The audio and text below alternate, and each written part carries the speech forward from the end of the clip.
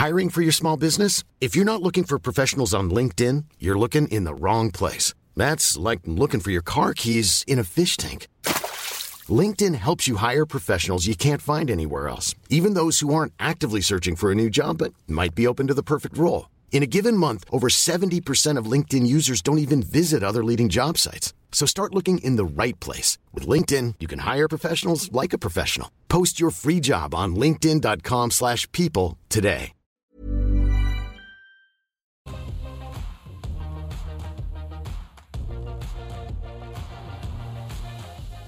Hello and welcome back to AusBiz, Australia's only live streaming channel covering all of the daily news and happenings throughout our business community and our markets during the trading day. I'm David Koch. Welcome to the call. 10 stocks, 2 experts, 60 minutes to get through them all. And we're on air every afternoon from 12 p.m. It's great to have your company. And thank you for sending in the suggestions for today's list of stocks. Our 2 experts today, delighted to have Howard Coleman from Team Invest joining us. Howard, good to see you again. Good to be with you, David. And Henry Jennings from Marcus Today as well, joining us in the studio. First time into the studio, I think, Henry, as well. It is. It's very exciting as well, David. Very exciting. A bit quiet in the city at the moment, though, isn't it? It's just a little bit, it's a bit strange. The first time I've been in the city, and it's very strange. I know, it is very quiet indeed. So let's hope we can give you some great direction on these 10 stocks today. And a really good, diverse list of stocks today, from some of the big heavyweights down to a couple of companies that I haven't really heard of before on the market, which is what I love about the call. We get to uncover hopefully little gems or little disasters that none of us have heard of in the past. And let's get straight into it. And a company, I must admit, on the list of groups that I really hadn't followed before. First up, Henry, LiveTiles, a software company. This is unique when you tend to look into it. Headquartered in New York, offices around the country, a venture with Microsoft, just announced, I think last month, a big increase in revenue. Yep. LiveTiles, though.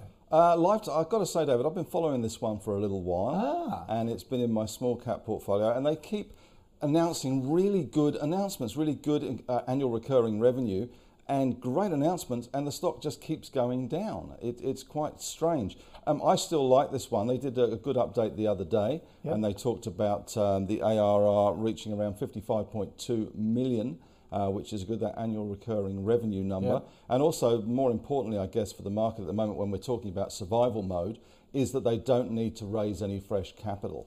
They also did a deal the other day with another ASX-listed kind of software company as well, with a partnership there, Linneus, which I think people got a bit confused that it was Linus as opposed to Linneus. There was a small I in there that they missed out on. But yeah, no, it's been one of those stocks that really I think is a bit misunderstood, and maybe because it's domiciled a little bit towards America and that side of things, with that deal with Microsoft and having their headquarters in America. I think that's kind of puts a few people off. Are they well run? What's the management team? They seem to be quite well run. They seem to do all the right things, tick all the right boxes. It's just they fail to get much traction. Every now and then they pop up and they have a little bit of a run, but they just kind of fail to really fire that enthusiasm. And for companies like this, that recurring revenue that's critical. Is the critical bit too. So that announcement, which looks as though it's gone reasonably ignored, is a really good tick for them as well going forward. I mean, they had a far more positive reaction to the announcement about the Linus software deal, which unfortunately was Linneus. But they had a good pop on that, but they've had no real... It's steady the ship, I guess, but at the moment they're one of those speculative risk plays in the software sector that people do tend to shy away from, I guess, at the moment. So would you see it as a buy at 20 cents? I think so, yeah. Right, okay. Howard, do you follow it at all? I have looked at it a couple of times because it's been on TV when I was on TV previously. But looking at the company, I can't really get very enthusiastic about it other than it's got fabulous PR. This is a remarkably good story. The announcements are wonderful, and every time I read one of the announcements, I get enthused until I look at the numbers. Let me give you a couple of examples. From 2017 to 2018, or in fact go back further, from 16 to 17, they doubled their sales. From 17 to 18, they slightly more than doubled their sales. And from 18 to 19, they more than doubled their sales. That sounds wonderful, except in the same period, they more than doubled their loss per share. So their losses per share doubled or more than doubled as fast as their sales doubled, which basically means it's a bit like the example I've given before and regularly used.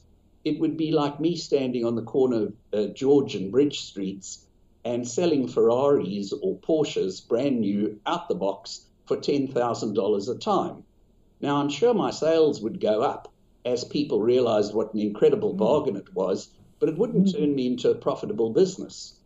And if you look at their capital raisings, their return on equity has been more than minus 100% every year for the past 4 years, which means they've had to do massive capital raisings every year.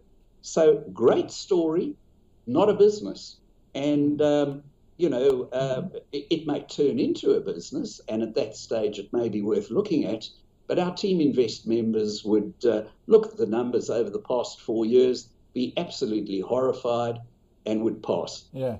And Henry, I suppose with companies like this, Howard makes a good point that you've got to bring in your cost of goods sold, don't you, with that revenue. And by the sound of it, they, from what Howard's saying, they haven't reached that critical mass where,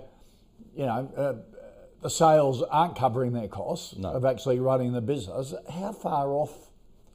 Well, I kind of thought that it was around the corner, but as Howard said, I mean, it may take a little while for that to come through. They're selling the Porsches and the Ferraris on the corner. May take a little bit of a while to come through, and it's taking longer than I would have liked, I must admit. And given the share price slide, that has obviously been something that the market has been concerned about, especially when you go into these kind of markets where we're seeing this volatility. So I'm still going to stick with it, but I can see the problems. And as Howard rightly points out, they've been quite good at PR, but the market really, in fact, they've probably not been very good at PR because they haven't been able to pump the share price up on the back of any of these announcements, despite the fact that some of them have been quite good. But as you said, it's a punt. This is one of those highly speculative punts, I guess, certainly. Okay. All right, let's take a look at the second stock, Collection House. Debt collector, management has had a few management issues, bit of a problem debt book. Howard, was it you that was on a couple of weeks ago talking about Credit Corp, and you're a fan of Credit Corp? Is this sort of in that same sector?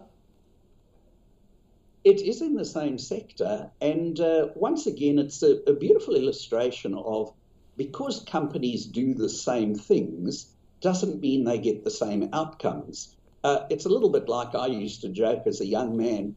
I played cricket at the same time that Graham Pollock played cricket in South Africa. Now, I had the same kind of cricket bat as Graham Pollock, and I used the same pads, gloves, etc. as Graham Pollock. But when we went out onto the cricket field, Graham Pollock was one of the great superstars of all time. In South Africa and probably in world standards. At that stage, the second best test average below Bradman, and I was a mediocre club cricketer to fairly low level. So just because two companies do the same things doesn't mean they get the same outcomes. Credit Corp's an extraordinarily well-run business. Collection House hasn't been a particularly successful business, its earnings have been growing a little bit. Its return on equity is significantly lower than Credit Corp's. So it doesn't look bad. It's not as if I'm looking at this company and saying it looks that bad. But as I understood it, it's at the moment stopped its dividends. And I may be wrong on that, but I think that's what I read. And at the moment, it's not sounding like it's doing terribly well. So in whichever industry you're in, you want to pick the best one and be in the best one in that industry, because that's probably the one that's the best managed. And in my opinion, looking at the numbers, that wouldn't be Collection House. Its return on equity is lower than Credit Corp, its earnings growth slower than Credit Corp, and it does seem to have run into some problems recently. Okay. What do you reckon, Henry? Because they lost a chief executive. I think they're top management changes. They're actually suspended at the moment. Right. They're at the behest of their lenders, really. They've gone into a standstill agreement with their lenders. So there are significant problems with Collection House, and there always has been. And as Howard rightly points out, the management, although the cricket bats are the same with Credit Corp, the management of Collection House really hasn't been up to the task, and it has been a slide for a long time. And I'm not sure that this one is actually going to survive. As I say, it is suspended at the moment. They're talking to their lenders about recapitalisation of the business. Whatever happens, equity holders are going to be heavily diluted, I would imagine. Hopefully it comes back. But out of the two businesses, Credit Corp has gone that way, and Collection House has gone to virtually nothing at the moment. Credit Corp's had a bit of a pullback, though, as well. Would you be a buyer of Credit Corp at the moment, or did get down, I think, to around $6 last week, back to 14, but about half what it was at the peak? It's a tricky one, isn't it? I mean, these guys in theory should do well in a normal business environment because they buy debt ledgers of people that are owed money and then go and collect it. But the problem, I guess, comes with that collection when people are under pressure financially. Do you pay for food, or do you pay for that old debt? Do you start reneging on some of those problems? So that is the concern, I guess, that I have for it, is just trying to manage that process of getting those debts paid for out of that ledger that they've got. Maybe harder given the current circumstances we've got in the economy. So I think the market's grappling with that, and I think the answer is we really don't know, because we don't know how this is all going to play out, how long it's going to be around for. But so I'm a little bit circumspect at the moment about Credit Corp. Very well-run company, former glamour stock, as Howard says, it's always been very good. But for me, there's just a little bit of a question mark about how they manage those debts in an environment where people are struggling maybe to put food on the table because of unemployment or whatever reasons. Okay. Howard, I think you picked some up at the bottom around $6 last month, didn't you? Would you be a buyer at these levels, or wait for another pullback? Yeah, not quite at the bottom, but close. I got some at 6.50 and I'd got some on the way down at 8.25. So I'd be very happy to buy if it gets to those sort of levels again. And to me, it's a screaming bargain at those levels. Henry's quite correct. Their collections, of course, will not be as easy to collect at the moment. But if Collection House is unable to buy new debtors ledgers, it will also mean there's less pressure on the prices they have to pay when they buy the debt ledgers. In the end, Collection House buys the debt ledgers, and the cheaper they can buy them, the better, and then collects off them. And with what's happening in Australia and the world at the moment, you'd assume they're going to be able to buy cheaper, and particularly if one of their competitors is temporarily or permanently out of the market, they'll be able to buy cheaper. So even if their collections are a little tougher, being a well-run business and buying cheaper in the first place, they should do very well. So certainly I'd be very happy at anything under $10 again to start buying it. And I'm hopeful that there'll be some bad news, or Donald Trump will cause some bad news, or something will cause some bad news, and that will give me the opportunity. Yep, all right, fingers crossed there, one to watch. Henry, our third stock, about 10 on the call today, which is supplied all by you. Thank you for doing that. Aristocrat, the big gaming business, sort of the blue chip. Yeah.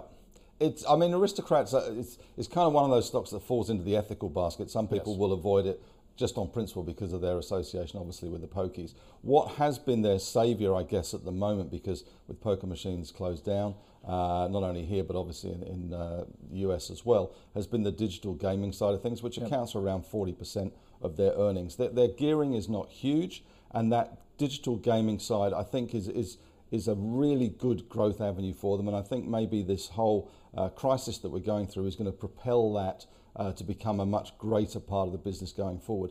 Around $20, they keep kind of trying to find a level around $20. But at the moment, I guess without a sort of a path to opening, and I saw the Las Vegas mayor talking about opening some of the casinos there, they're that 60% of their earnings in terms of selling of poker machines and the revenue derived from those operations as well That's kind of missing, but they've got as I say, a pretty good balance sheet. They haven't had to raise any money as yet, but you've got to kind of get your head around the ethics of buying into a poker machine business, and some people don't like that, but the digital gaming side I think offers a good growth avenue for them. Okay. Howard? Yes, I think Henry's sort of described the business well, and from an ethical point of view, it's not a company our Team Invest members are ever comfortable looking at.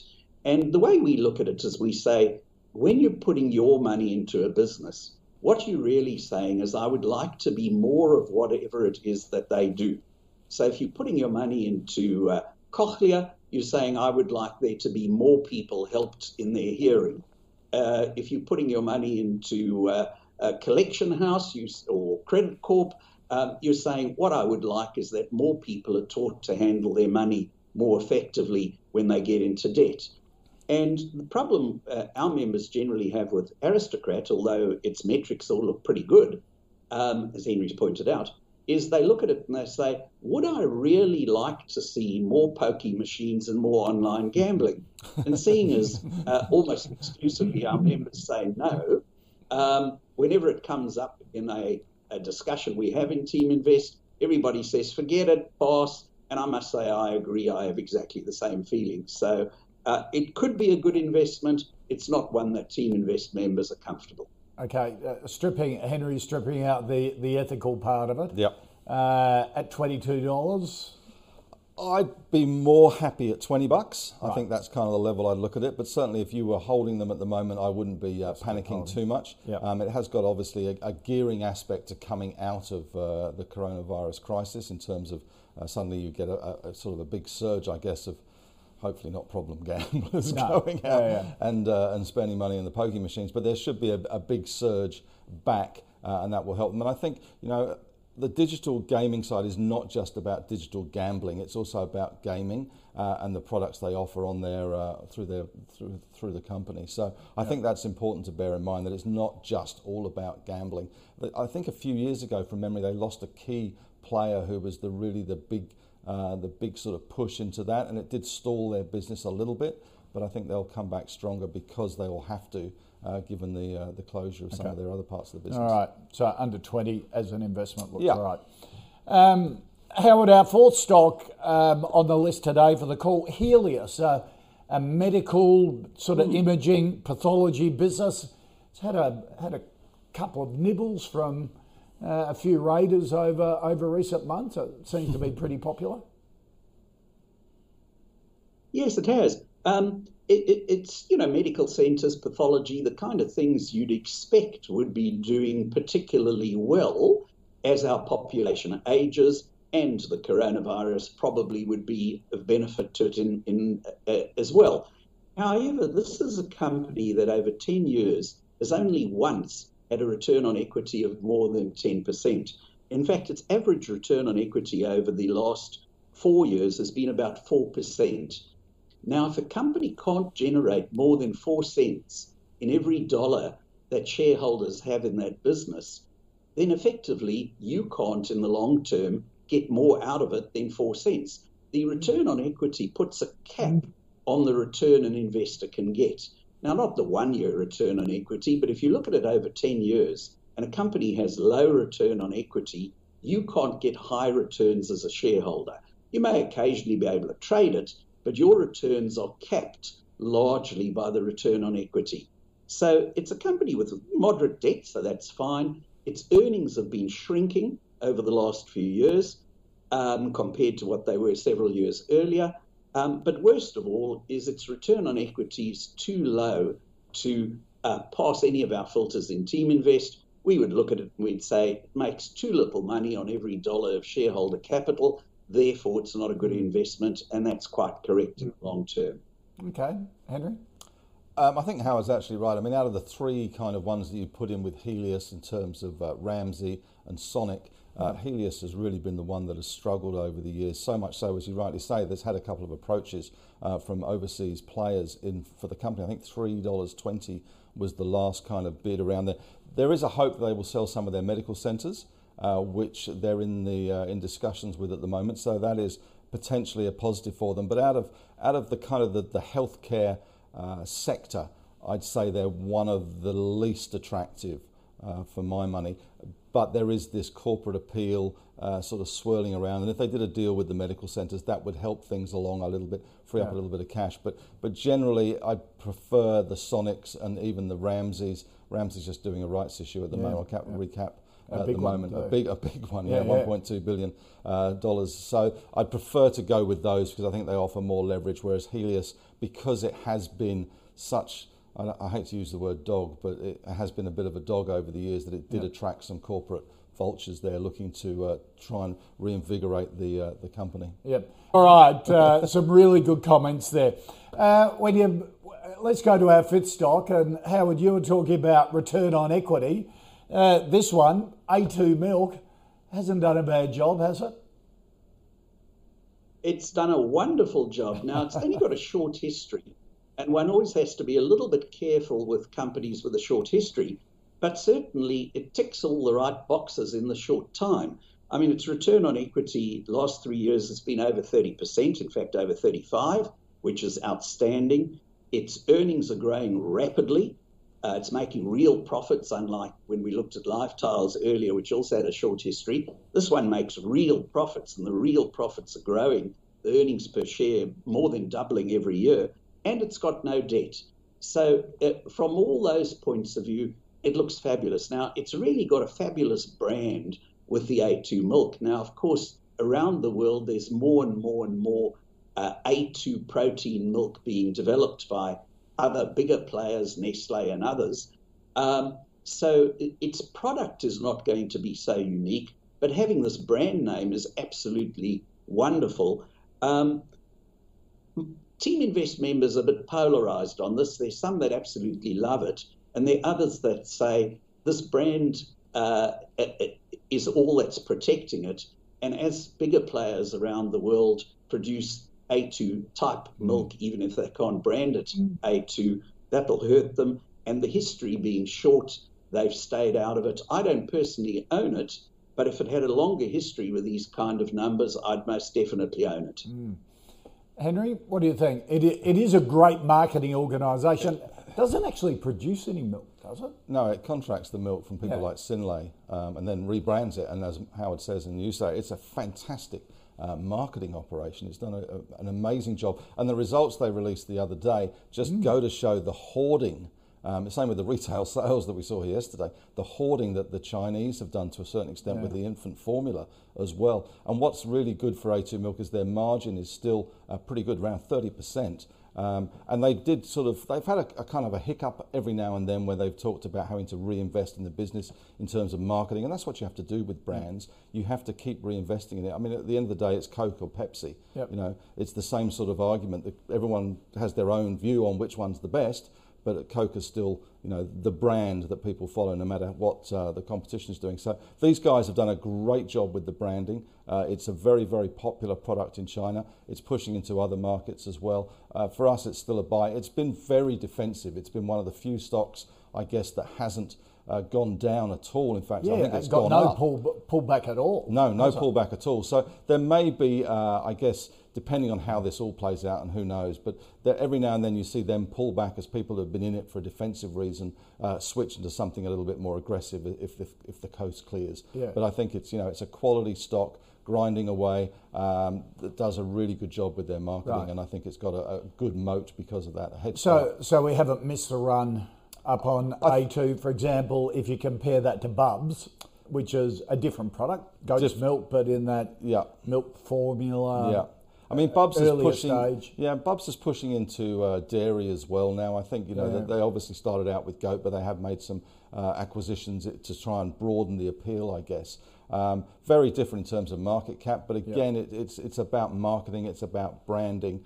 And I A2 milk. Is it a baby A2, which a lot of people are? I'm not so sure. There's been a lot of wannabes. There's been a lot of wannabe A2s out there, and we've seen them from. We saw Blackmores get into infant formula for a little while. We saw Bellamy's, again, another great marketing machine that seemed to go a little bit wrong. And A2's had the odd hiccup along the way. So there was a lot of wannabes, and A2 just seems to continue to prove that they are, the emperor of this space. And I guess when you go in the supermarket and you see all the bottles of milk and the cartons there lined up, there's A2 very, very prominent, and that just reinforces that brand. Whereas, you don't see goat's milk from Bubs sitting there, and doesn't reinforce that branding. Yeah. So for me, I think it's still a great story. Stick with A2. Yep. All right. Halfway through the call, the 10 stocks so far, Live Tiles, a no from Howard. Henry saying a really specky buy if you want to spec. Yep. Collection House, both no. Aristocrat, no from Howard on ethical reasons for Henry, under $20 for if you're purely focused on investment return, probably a better buy there. Helios, a bit of a dog. And no from Howard on O2, although great business, hasn't been going long enough for Team Invest filters, if you like. But for Henry, still a good story ahead. So that's our first five down, 5 to go. And Howard, let's kick off with a construction and engineering business, which most people would shriek about in this current environment. But when it's Monadelphous, it's had a pretty good track record, best of breed in the area. Really, it's a sector decision, isn't it? Yes, this is a best of breed of the engineering, procurement and construction. Mineral Resources is probably more innovative, but Monadelphous has been an extraordinarily well-run business with virtually no debt right through its history, good return on equity, and until the mining services boom ended, it had very rapidly growing earnings per share. Now, all mining booms turn to busts and all busts turn to booms. So what we do know is at some point in the future, and had it not been for the coronavirus, that point in the future was just about now, the big miners were needing to start to develop new mines to replace the production running out at some of their old mines. Now, that's probably been a bit delayed through the coronavirus, but if China keeps stimulating and Vale in Brazil keeps struggling, there's a good probability that Monadelphous is going to pick up a lot of extra work. So, well-run company, but there's no rush to get into it if you wanted to own it, because it's likely that news will be bad for a while longer before it gets good.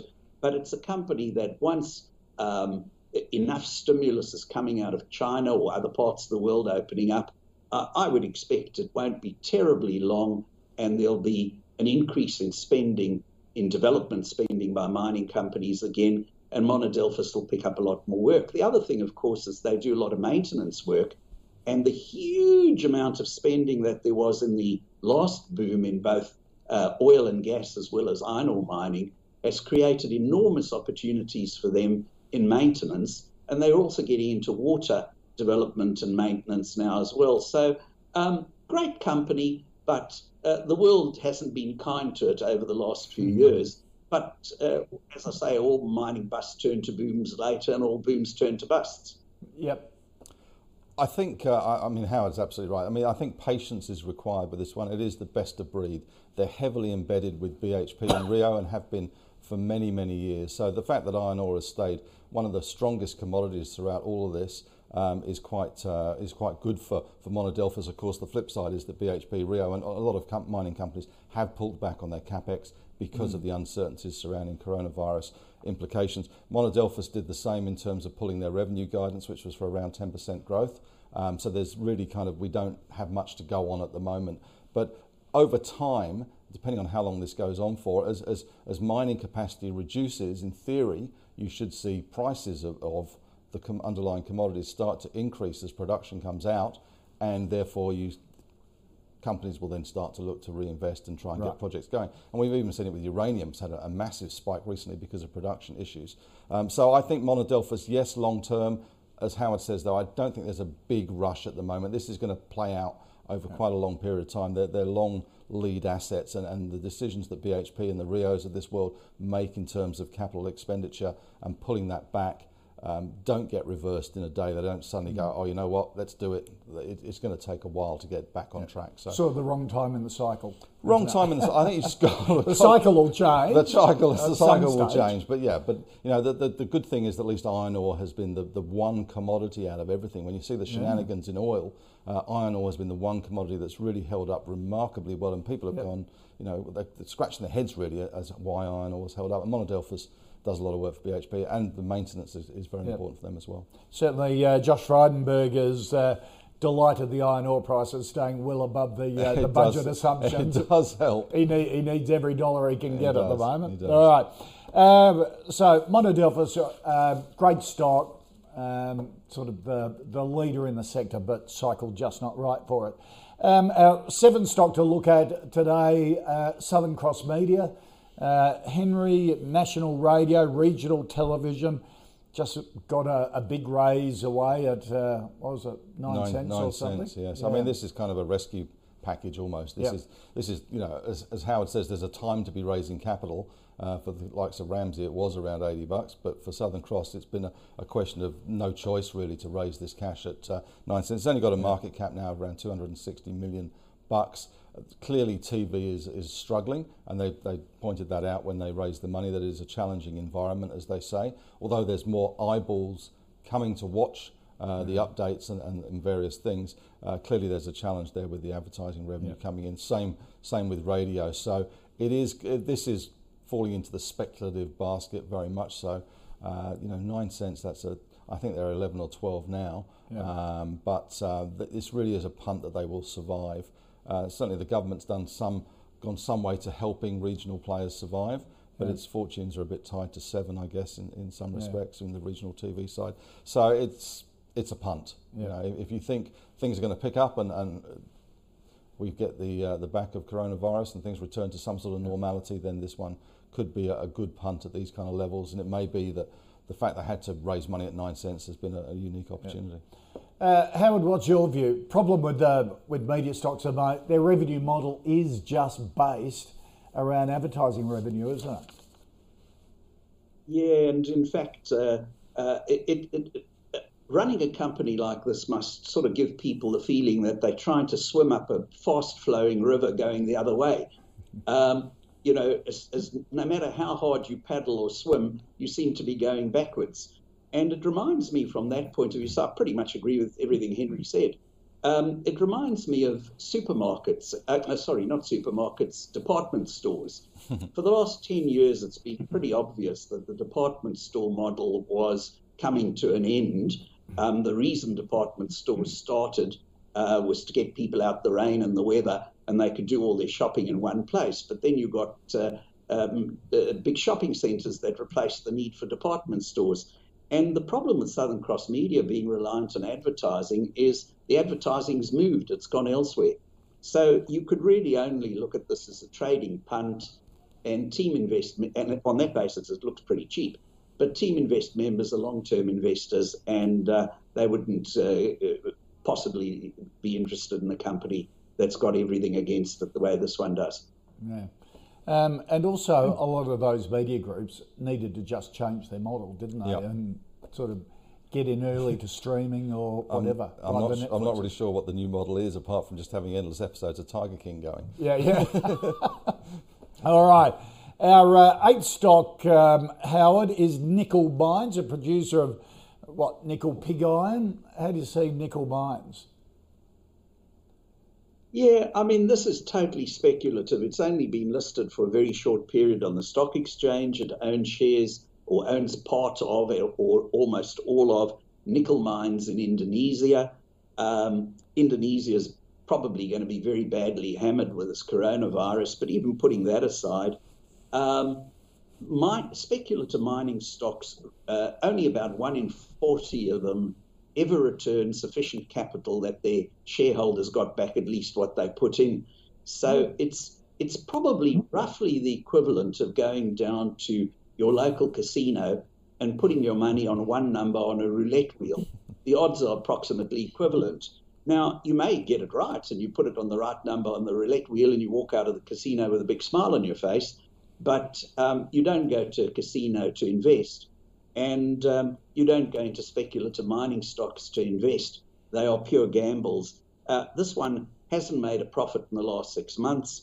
I struggle to see that this a good, in any way could be considered investment grade. If you want to invest in a mining company, look for one of those that's proven, been profitable over many years. Henry?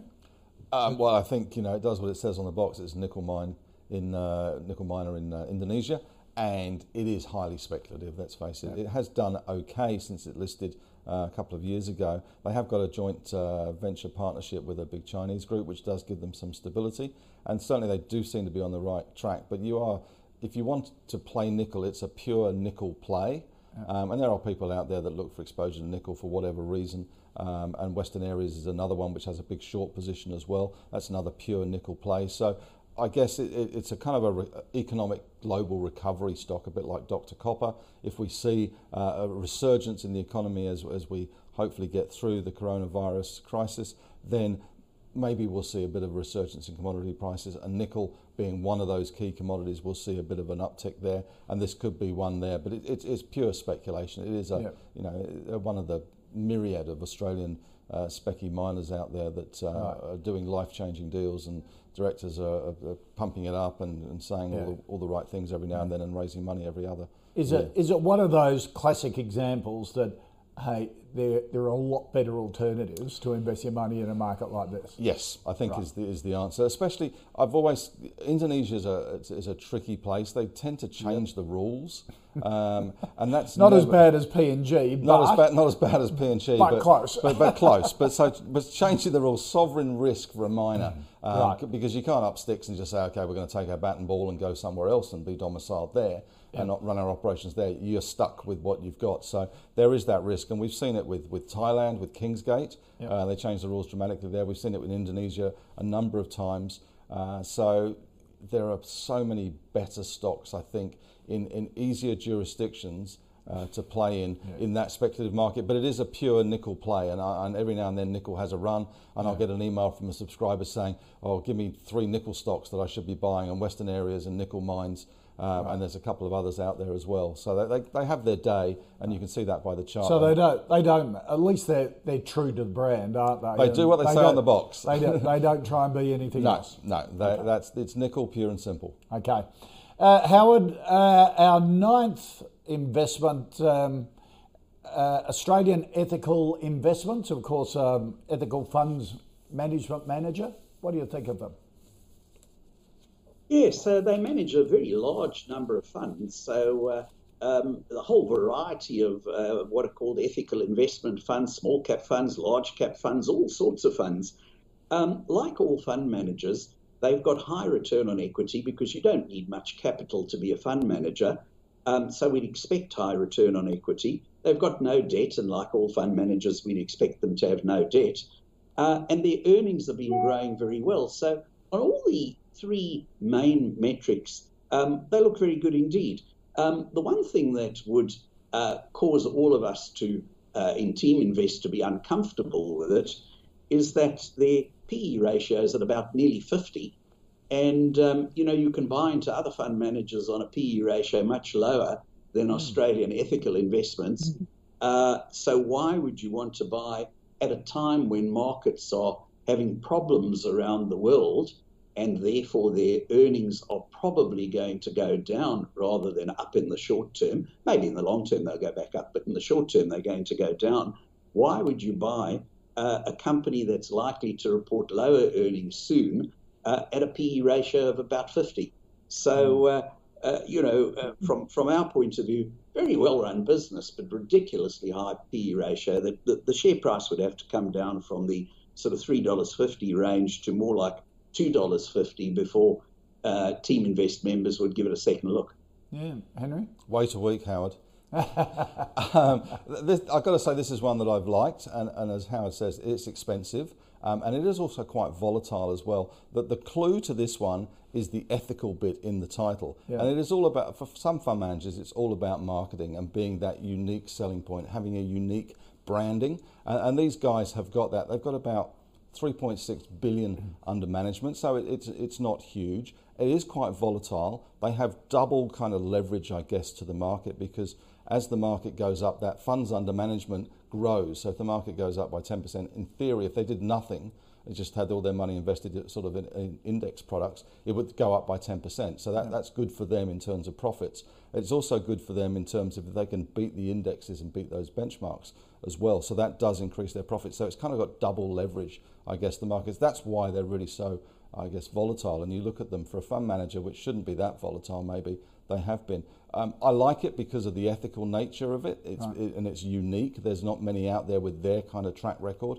And that, of course, is attracting a lot more interest, especially from younger investors in terms of ethical investing. So that is good. But they are expensive. Yep. They're not cheap. And I was writing them up at $2.50, $2.60 as a buy for a market rally, and then they just took off like a scalded cat and went to the moon again. So not now? Not now. Right. Keep an eye on them. And it's also good to compare them when you look at someone like Magellan with 100 billion under management, or Platinum or Pendle or all these other guys, to try and work out a comparison. Again, they're all jostling for money. They're all in the same. So how do they stack up? I think last time I looked at Australian Ethical was still kind of expensive. Right. Magellan's expensive as well because they've got the cult of Hamish, and they're very good at marketing. And the same goes for when you look at LICs. You know, some trade at a premium, some trade at a big discount. A lot of that's got to do with transparency. A lot of it's got to do with marketing, track record of the management, etc. But sometimes you can't fathom why people are paying $1.20 for $1 worth of assets in the market, as opposed to paying 60 cents for $1 worth of assets. So I like AEF. I think it's a good quality stock with a unique selling point. But it is expensive. And especially Howard said he'd be interested at $2.50. You were then. And I was then for the rally and told people to buy it, and I hope people did. So those kind of prices, you got to buy those when they look really terrible. When the market's tanking, they tend to get double tanked, and when the market's going up higher, they tend to get that leverage effect as well. Howard, do you have any of the other fund managers on your radar instead of Australian Ethical that are better valued? Yeah, a lot of our members in Team Invest are very enthused about Magellan and own it. I've never actually owned any of the fund managers, as I sort of think of myself as running my own fund. So do I need a fund manager as well in my portfolio? But that's just a personal view.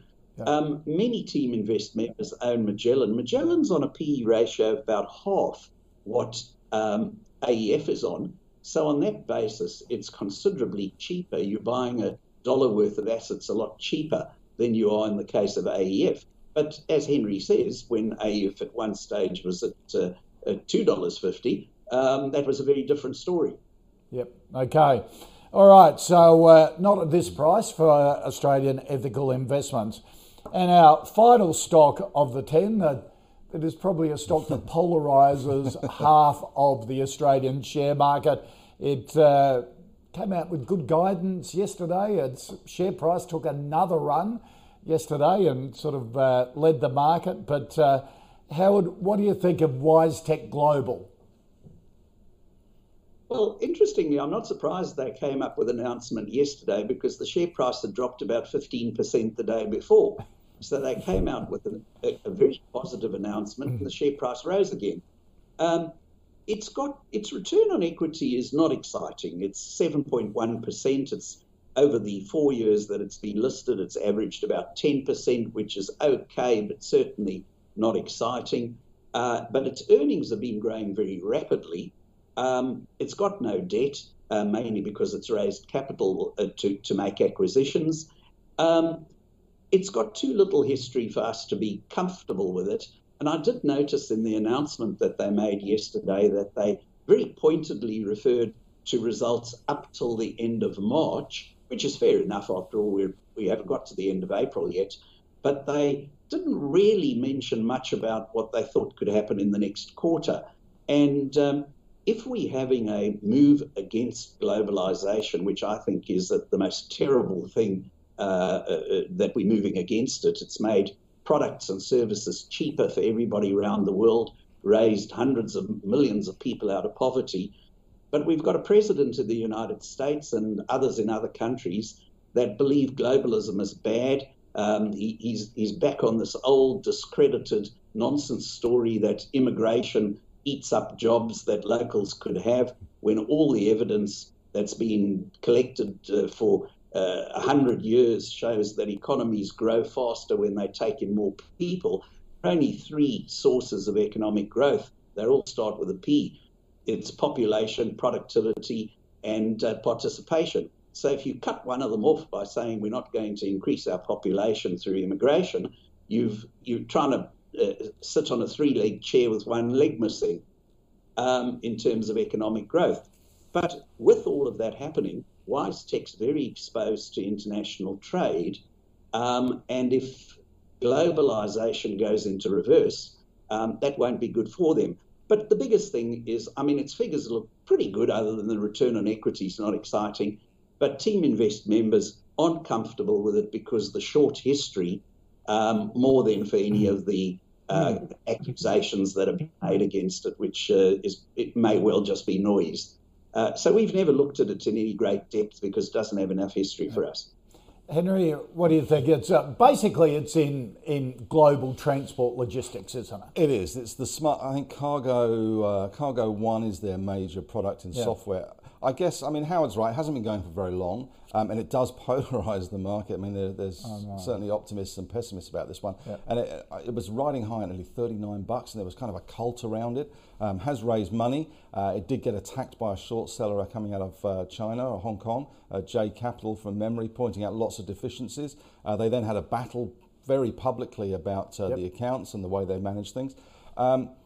There was a big shareholder the other day that sold down, as Howard rightly pointed out. The other day they were down 15% as one of their big shareholders put through a big line, 9 million shares at $14.39 from memory. And then they came out yesterday with a good update. Having said that, the spread in the kind of guidance was quite large. Right. So there's obviously a lot of room for error. Maybe they're benefiting from the Amazon of the world in some respects. All these packages flying about the place, going from one country to another, being delivered, etc. Maybe that's helping them, but I'm not 100% confidence yet in why. I think that whole question mark because of the short selling attack still is kind of nagging at the back of my mind. The fact that one of their big shareholders got out, that's nagging at the back of my mind. It's just... Yeah. Being attacked by a short seller is one thing because they're in it for their own gain, aren't they? And to push their own back. But when a big shareholder starts to lighten up, that combination would be a bit nagging. It is, but we're living in extraordinary times at the moment. You don't really know the motivations behind that big shareholder. It could be completely irrelevant to the actual business of WiseTech. It could just be because they have liquidity issues, redemptions, or they've got better opportunities elsewhere. So I'm not sure we should read too much into that, but they were selling before this sort of crisis hit as well. They've been reducing their holding gradually, and then finally were out the other day. So I don't know if where there's smoke, there's fire applies to this one, but as you say, it's like Afterpay. It polarises the market. Usually people that missed it hate it forever. And those that got on board early love the thing to death and will never hear any bad against it and will stay with it for it's like love lost. It is just a reminder that investing is all about psychology of markets, isn't it? It is. Not just the numbers. Howard Coleman from Team Invest, always great to catch up. Henry Jennings from Marcus today, good to have you in here at our Brain Guru studios of AusBiz.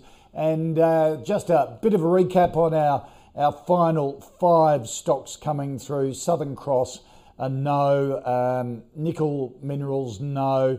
Australian Ethical Investments, maybe down around 250, too expensive at the moment.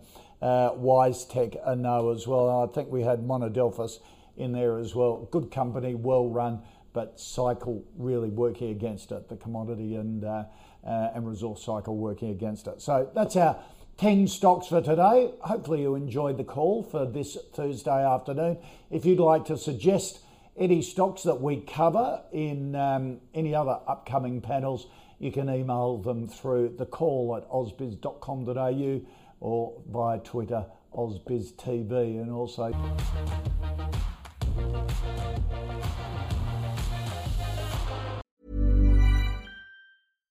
Hi, I'm Daniel, founder of Pretty Litter. Cats and cat owners deserve better than any old-fashioned litter. That's why I teamed up with scientists and veterinarians to create Pretty Litter. Its innovative crystal formula has superior odor control and weighs up to 80% less than clay litter.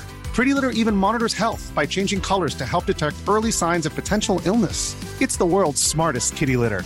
Go to prettylitter.com and use code ACAST for 20% off your first order and a free cat toy. Terms and conditions apply. See site for details.